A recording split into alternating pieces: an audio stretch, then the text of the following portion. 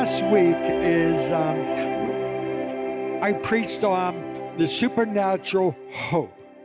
It wasn't after the service. Dr. Luis, and I'd like to say doctor now because he's earned his PhD. Would you stand, please? Would you? Give it up for him. We are so very proud of you that you have done this. Well, during the service, he texted me. And he said, and I went home, I found that text, and it was the physiology of hope. And it was some incredible stuff. So I texted him back and I says, do you have anything on the physiology of forgiveness? Well, he blasted me so much stuff as that it would take me today, tomorrow, and the next day to be able to cover all of that stuff. I always love having people smarter than me in the service, and we're worshiping the Lord together. But here's what he shared with me is how many of you would really like to resolve some issues of your health, such as lowering the risk of a heart attack. I say amen to that. After 3 of them, I hit my limit. No more. The improving cholesterol levels and better sleep habits. Boy, is that nice to have these days. How about reducing pain, blood pressure, levels of anxiety, depression, and stress? And here's a big one. Especially during this pandemic, wouldn't it be nice to have a better immune response system? Now, all that is the Johns Hopkins Hospital studies has said that if you learn how to deal with forgiveness, the physiology of forgiveness, my friend, is real. Thank you, doctor. It is real. Wouldn't we like to have that? Now, that's just the physical part of it. I'm going to talk to you something about the spiritual level as well. There's an amazing story I came across, is that the very first missionary who went to Alberta, Canada, they were savagely opposed by a young chief of the Cree Indians named Meskiptuan. Now, to the glory of God, this young chief, even though he opposed these missionaries, listened. And then not long after that, he came to a saving knowledge of Jesus Christ. Shortly after that, though, one of the members of the Blackfoot tribe killed his father. So he went to that village, called out that murderer. They brought him out. And he stood there in front of this chief, and in confronting this guilty man, he said this: "You have killed my father, so now you must be my father. You shall ride the best horse and wear my best clothes. Tell your people that this is the way of Chief Meskiptuan takes revenge." In utter amazement and remorse, the enemy, this man who killed his father, responded, "My son." Now he said, "My son." He's already taken that role. "My son, now you have killed me." What he meant was that hate in my own heart has been completely erased by the forgiveness and kindness of the Indian chief. His father's murder, he continued to say, "Never in the history of my people had such a thing as this been known. My people and all men will say this young chief is brave, is strong, is good, and stands alone." Wow. You see, forgiveness is costly. Forgiveness is vital. Forgiveness really is supernatural because we can't do it on our own. It is really revolutionary, and it is life-altering. When I was preparing this message and then praying over it, this morning, the Holy Spirit just speaking into my heart and told me, don't preach this. I go, huh? Talk to them about this. If there is ever a moment in our society today that we need to come to the understanding, the vital need of forgiveness in our individual lives, in the lives of our families, in the lives of our community, in the lives of the church, of the world, it's today. After the message I preached on this morning, I was physically and emotionally drained. I went to my office, just sat down and go, I need strength for the next service, Lord. Because I carry that burden of this church and our community and world, the vital need of this very subject. There's more important than anything else is going on in our world, it's this. So I want to pray. Would you come in agreement with me? Spirit of God, bring into captivity every thought that we have, every preconceived thought that we may have on this subject.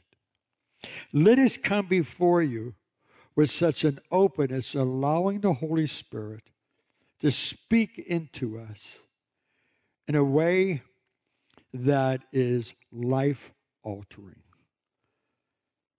We welcome your intervention in our lives. Have your way. In Jesus' precious, restoring, renewing name we pray. And we all said, amen. So be it.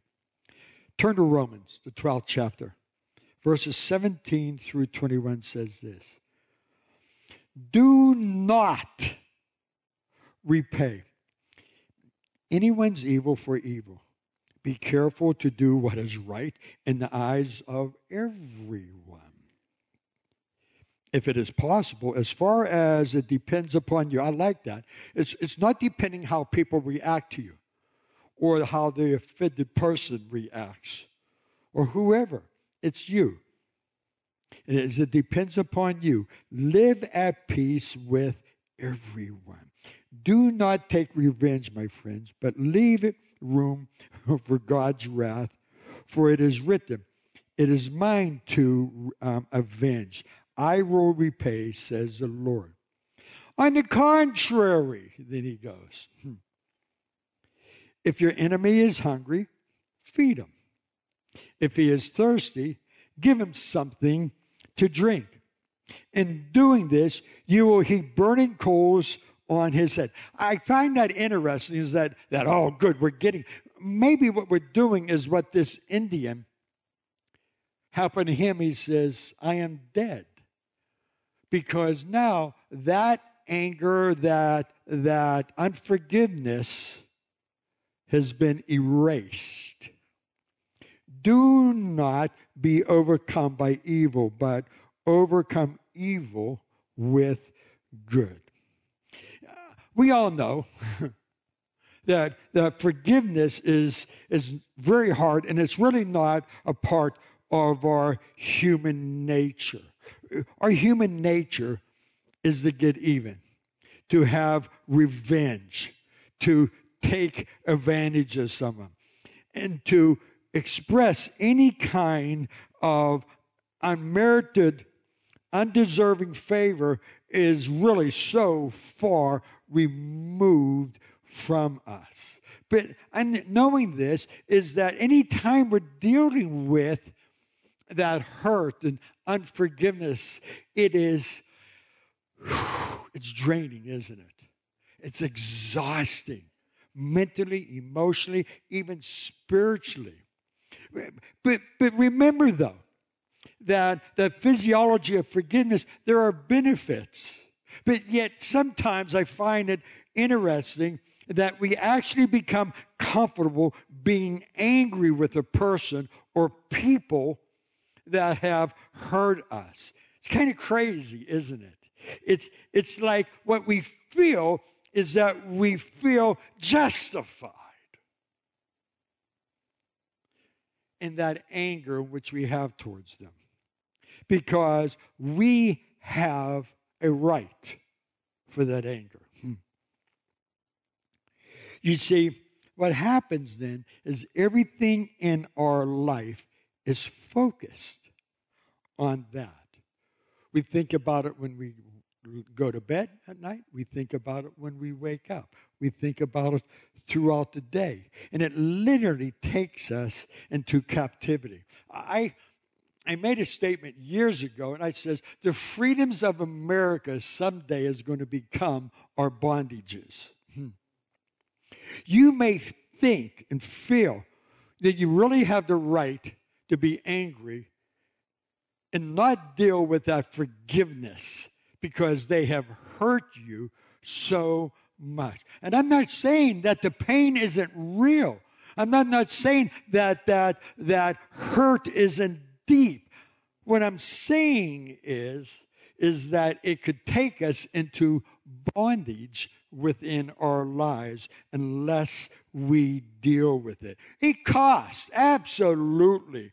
But the reverse of it is that very thing of having the physiology of forgiveness and all that it can do in our physical bodies. Can you imagine what it can do spiritually within us? But for some reason, we value that anger and that unforgiveness. And it's not like we value the jewelry that we get. It's our pride. It's the sense of justice. I deserve revenge. There are a couple of things I'm going to talk to you about this forgiveness thing. Whew. It gets quiet because there's not a person sitting in this pew that is not impacted by it in some way or a great way. A Sunday school teacher I love kids because they're so truthful, you know. And one of our children was they love to come to the church service and listen to the worship. They love you, Anthony. They love the worship. And they says we have three. They didn't even know how many songs we sing, for Pete's sake. A child of 8 years old or something like that. He says, we sing the songs, they're so wonderful. Then the pastor rambles on about something really good. You love that. Well, in the Sunday school class, the teacher was talking about forgiveness. And she said, can anyone tell me what you must do before you could obtain forgiveness of sin? And the class got quiet. And all of a sudden, this little boy raised his hands in the back of the class. He says, what do you need to do before you have forgiveness of sin? He goes, I need to sin. Don't you love it? My son, when he was young, he was drinking all of his milk before he ate his meal. And I said, Tim, if you drink all your milk, you're not going to have any left. And he looked at me and he goes, duh. You know. And I had an old-time preacher tell me, Pastor, do you know why we sin? And I thought he was going to give me some deep theological reason. And he says, because we want to. Wow. It's not hard. And so the thing is that we humans, we have this something in common. And it seems like right now what we have in common is all of our differences, isn't it? But the truth of the matter is that it really isn't the differences. What we have in common is we all like to eat. Man, I cooked some great scallops yesterday. I am learning how to fry those things and put the butter in it and move it on and flip it over. And oh, man. And then when I take them out of the pan, I put a little bit of water in and I scrape the bottom up and get all that juice going. And then I pour it over the scallops. Oh, want me to close in prayer? Are you ready to go? We all like to eat. We all need shelter and clothing. We all love to give and to receive love. And we all sin. Well, maybe not. Has anyone here not sinned this week? Has anyone not sinned today? Well, I won't go that far. Okay. So the truth of the matter is that so we all sin. So what is sin? Sin is really anything that could separate us from that relationship in which we have in God. And Romans 3:23 tells us, for all have sinned and come short of the glory of God. Do we really need that scripture to tell us that we've all sinned and come short of the glory of God? We know when we have sinned. But it's not like we've all been angels all of our life here. God knows that. So we've all sinned. But here's what I want you to understand, though. If I could get one of those pocket watches, I bring it out of my pocket and I would just swing it back and forth. And I would say, you're getting sleepy. You're getting sleepy. Well, some of you, no, I'm not doing it actually. Wake up. So, okay. All right. Is that. And then I would say, now I want you to stand, and you would stand. Tell me your worst sin. And you would blurt it out. Boy, no one would want to do that. And here's the thing. God Almighty knows what that sin is. And He has already forgiven us. Amen? Do I hear an amen on that? This is something in which you have received. And no matter what that sin may have been, He has already forgiven you. He loves you. And think of this, and remembering that, is in John 20:23 says, if you forgive anyone his sins, they are forgiven. And then Matthew 6:14 and 15 says, if you forgive men of their sins against you, your heavenly Father will also forgive you. But if you do not forgive men of their sins, your heavenly Father will not forgive your sins. Do I need to explain that? It's quite obvious, and yet we hold on to that sin or to that grudge or that unforgiveness as though it is almost like a trophy. But I want forgiveness as a believer is absolutely essential. We talk about essential workers. I thank God for our essential workers in the hospitals. When I go to the grocery store, I thank those workers, and I literally say, thank you for being such an essential worker in our community, because you're here at high risk providing that I'm able to take food home to feed my family. Thank you.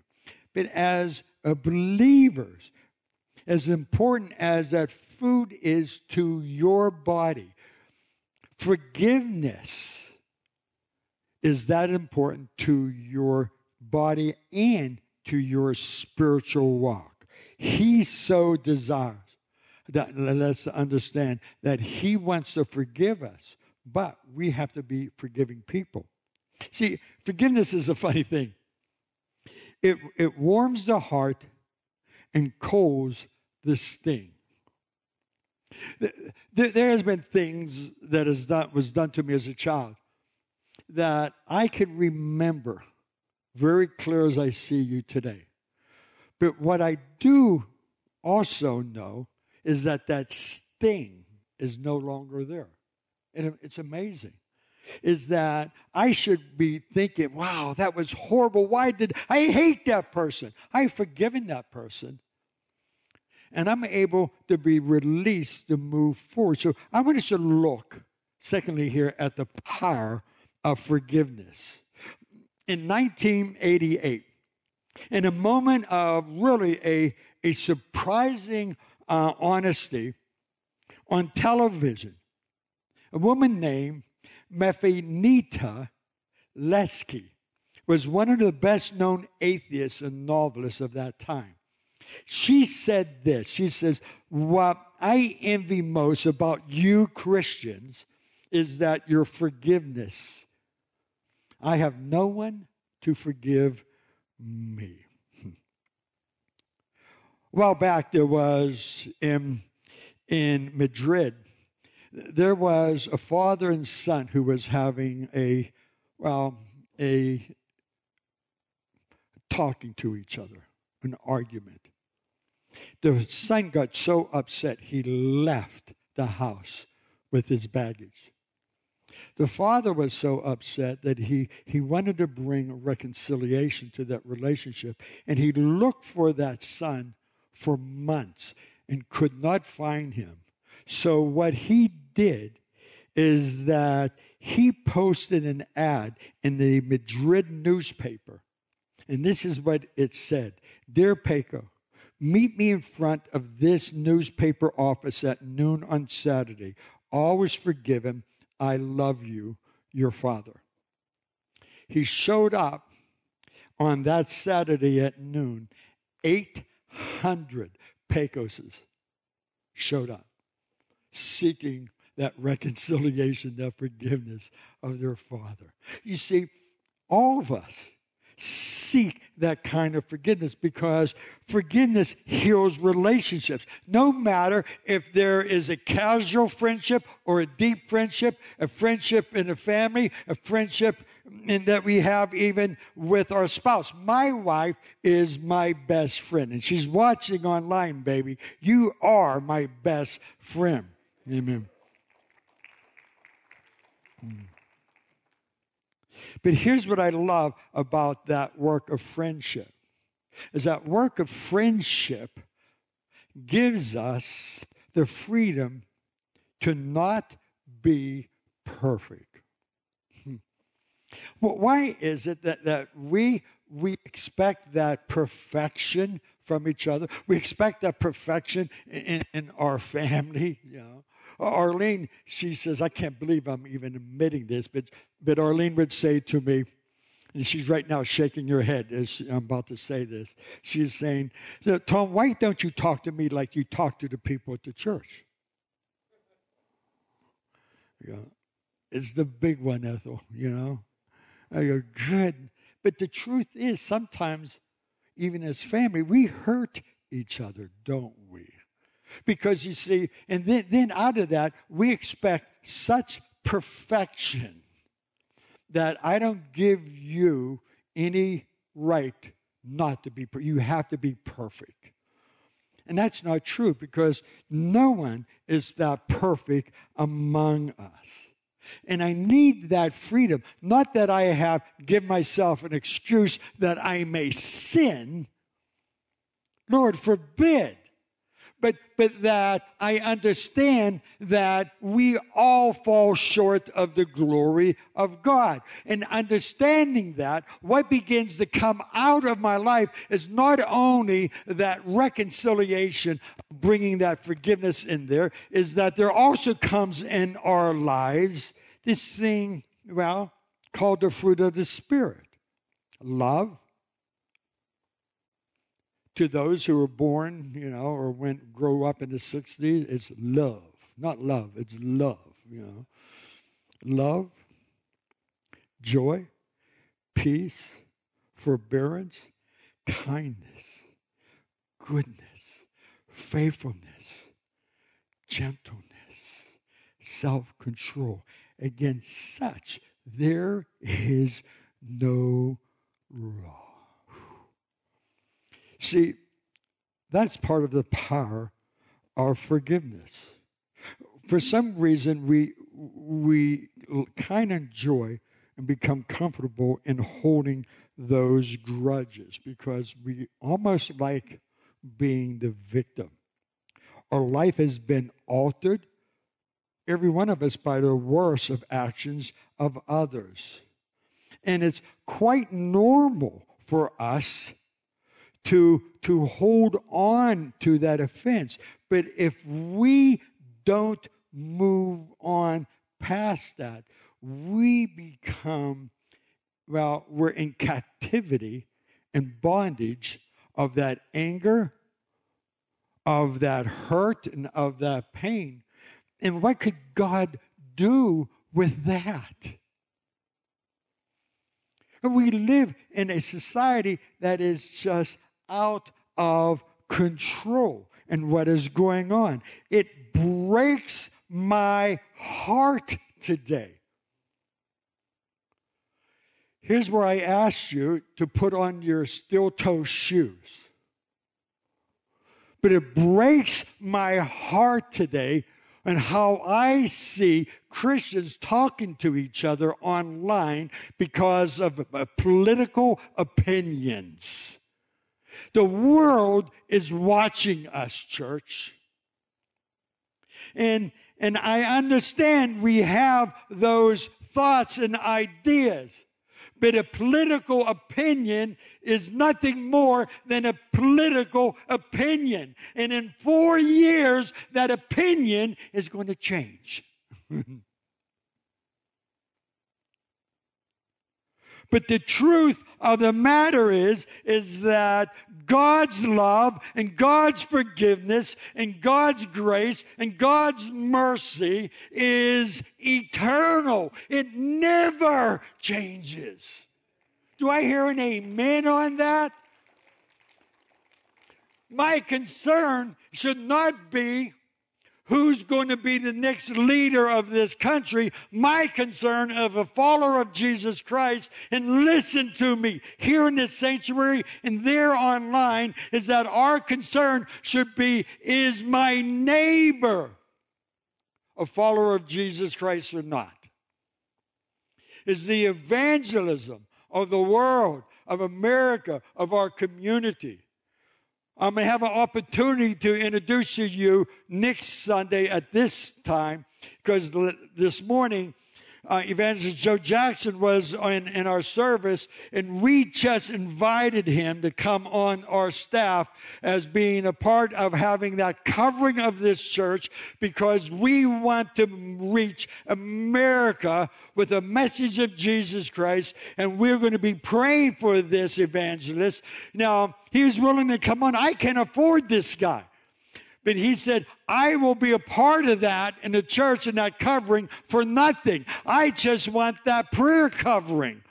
And so he's a part of this staff. We will be praying for him, because our concern is not who is in office. Our concern is who has come to the knowledge of Jesus Christ. And I say to the church, and I say to America, wake up.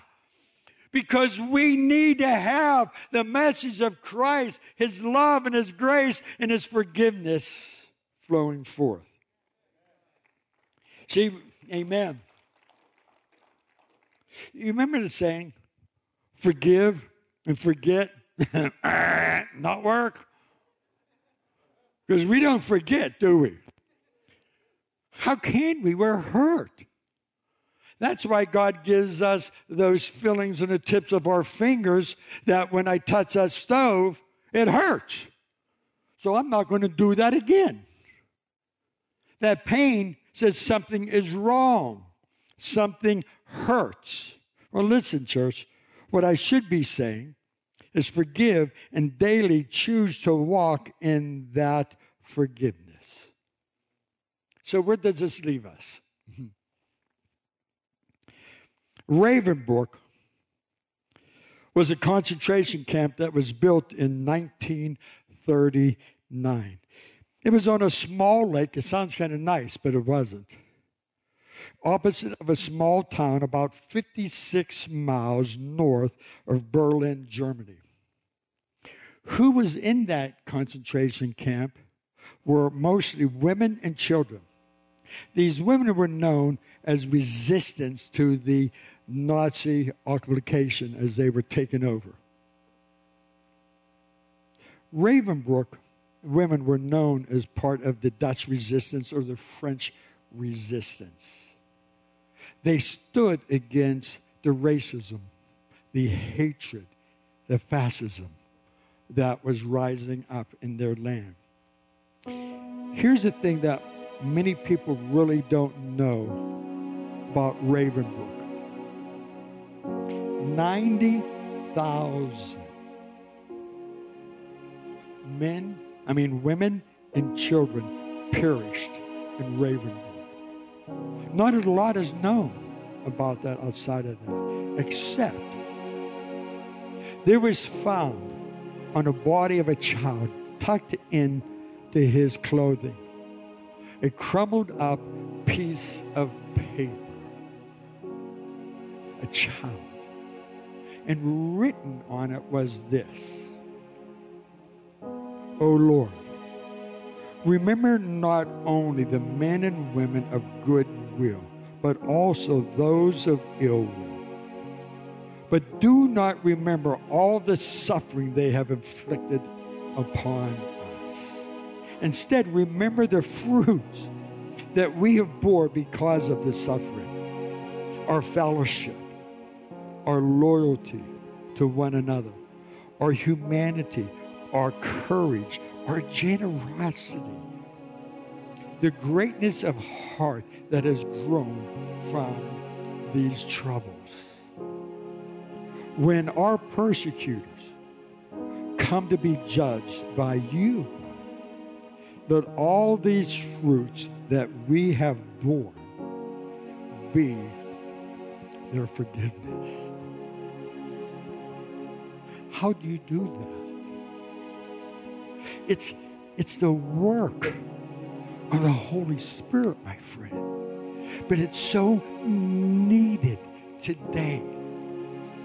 Colossians 3, verses 12 and 14 says, therefore, as God's chosen people, as you know, holy and dearly loved, clothe yourself with compassion, kindness, humility, gentleness, patience. Who needs that? Bear with each other and forgive whatever grievous you may have against one another. Forgive as the Lord has forgiven you. And over all these virtues, put on love, which binds them all together in perfect harmony. Oh. As you woke up this morning, you were thinking, what am I going to put on and wear today to come to church? You online, is that as you sit there, I don't know if you're in your pajamas or not. I didn't want that picture in my head, but I said it. But you may be thinking, am I going to have a cup of coffee or a cup of tea? You prepared for that service. See, here, church, what are we putting on? Now, I know Superman.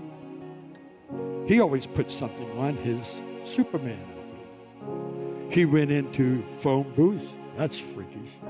He went into closets and down alleys and rotating doors. He came out and ta-da, he had this Superman uniform. He couldn't do any superpower without that on. I want you to understand that that supernatural work of God is putting on.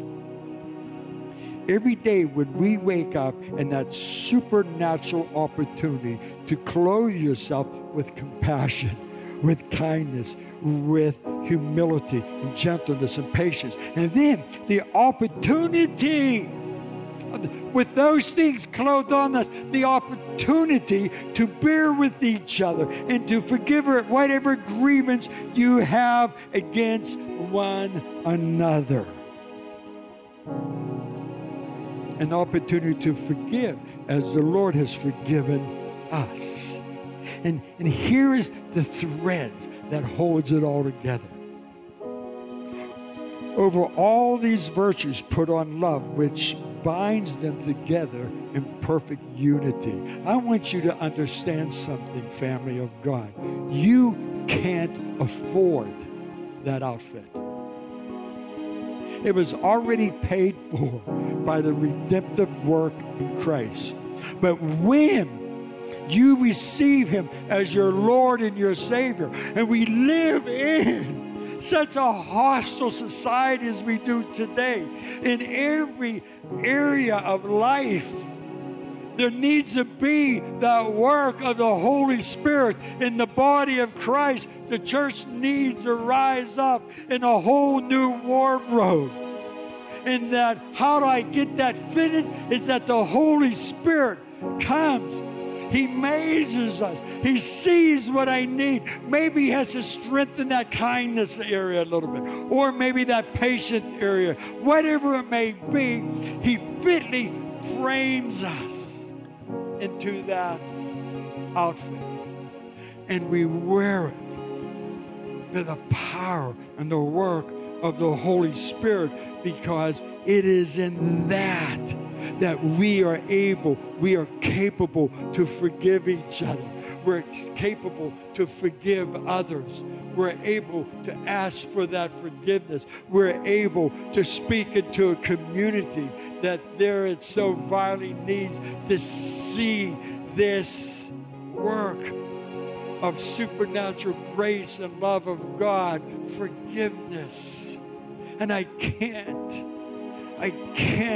do it without Him. I can't do it. As I put on the armor of Christ, I put on this new wardrobe, virtues that He's placed. And when I have those things on Him, it blows my mind. That sting is no longer there. And I have that ability to say, I forgive you. Or ask, would you forgive me?